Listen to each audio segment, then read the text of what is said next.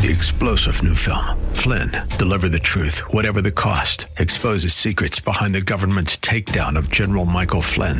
Flynn knew what the intel world had been up to. He ordered the first audit of the use of contractors. This set off alarm bells. He told the truth. He was the most dangerous person for Donald Trump to hire. They had to get rid of Flynn. Flynn, Deliver the Truth, Whatever the Cost. Available now. Watch it today. Go to salemnow.com. salemnow.com. Who are the real bullies? This is Mission America with Linda Harvey.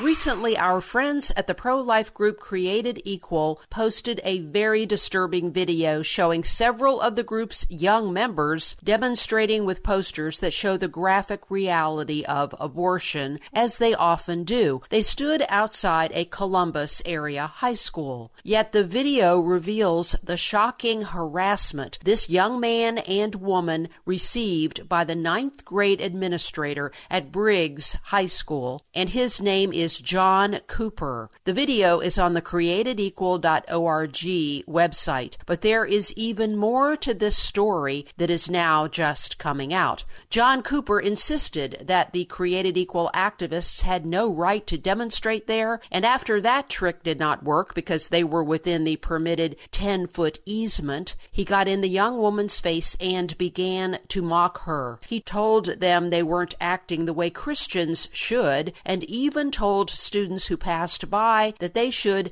ignore these people. Basically, Cooper acted like a spoiled 12-year-old pitching a fit, not at all the way a high school administrator should act in the United States of America, where people defending the rights of the unborn have every right and, in fact, a true moral duty to warn people about the violence of abortion. But my friend and pro-family colleague Laurie Higgins came across something on the internet and shared it with us. John Cooper is apparently a homosexual man who co-owns a house that he shares with his male partner. This came out in a newspaper article from 2017 where their house was featured on a garden tour, and of course he comes across as a smiling, mild-mannered, harmless person. I'm not saying that all people who proudly identify as homosexuals are bullies and harassers, nor that all are in favor of the continued killing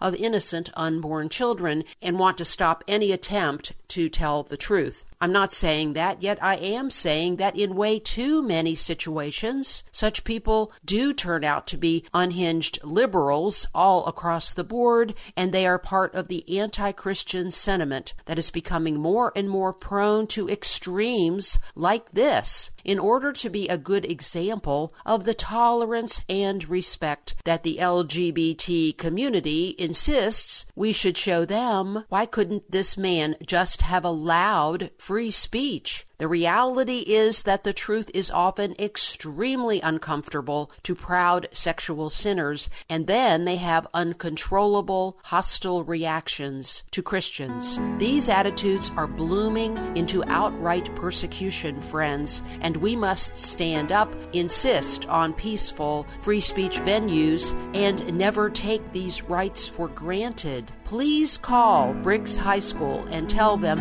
how inappropriate this behavior was on the part of this administrator. Call Briggs High School Principal Milligan at 614-365-5915. That's 614-365-5915. I'm Linda Harvey. Thanks for listening. For more information and lots of news and Christian commentary on today's culture, log on to missionamerica.com. Be sure to listen to Mission America every Saturday afternoon at 1 here on AM 880 and 104.5 FM The Word, WRFD. And remember, with God, all things are still possible.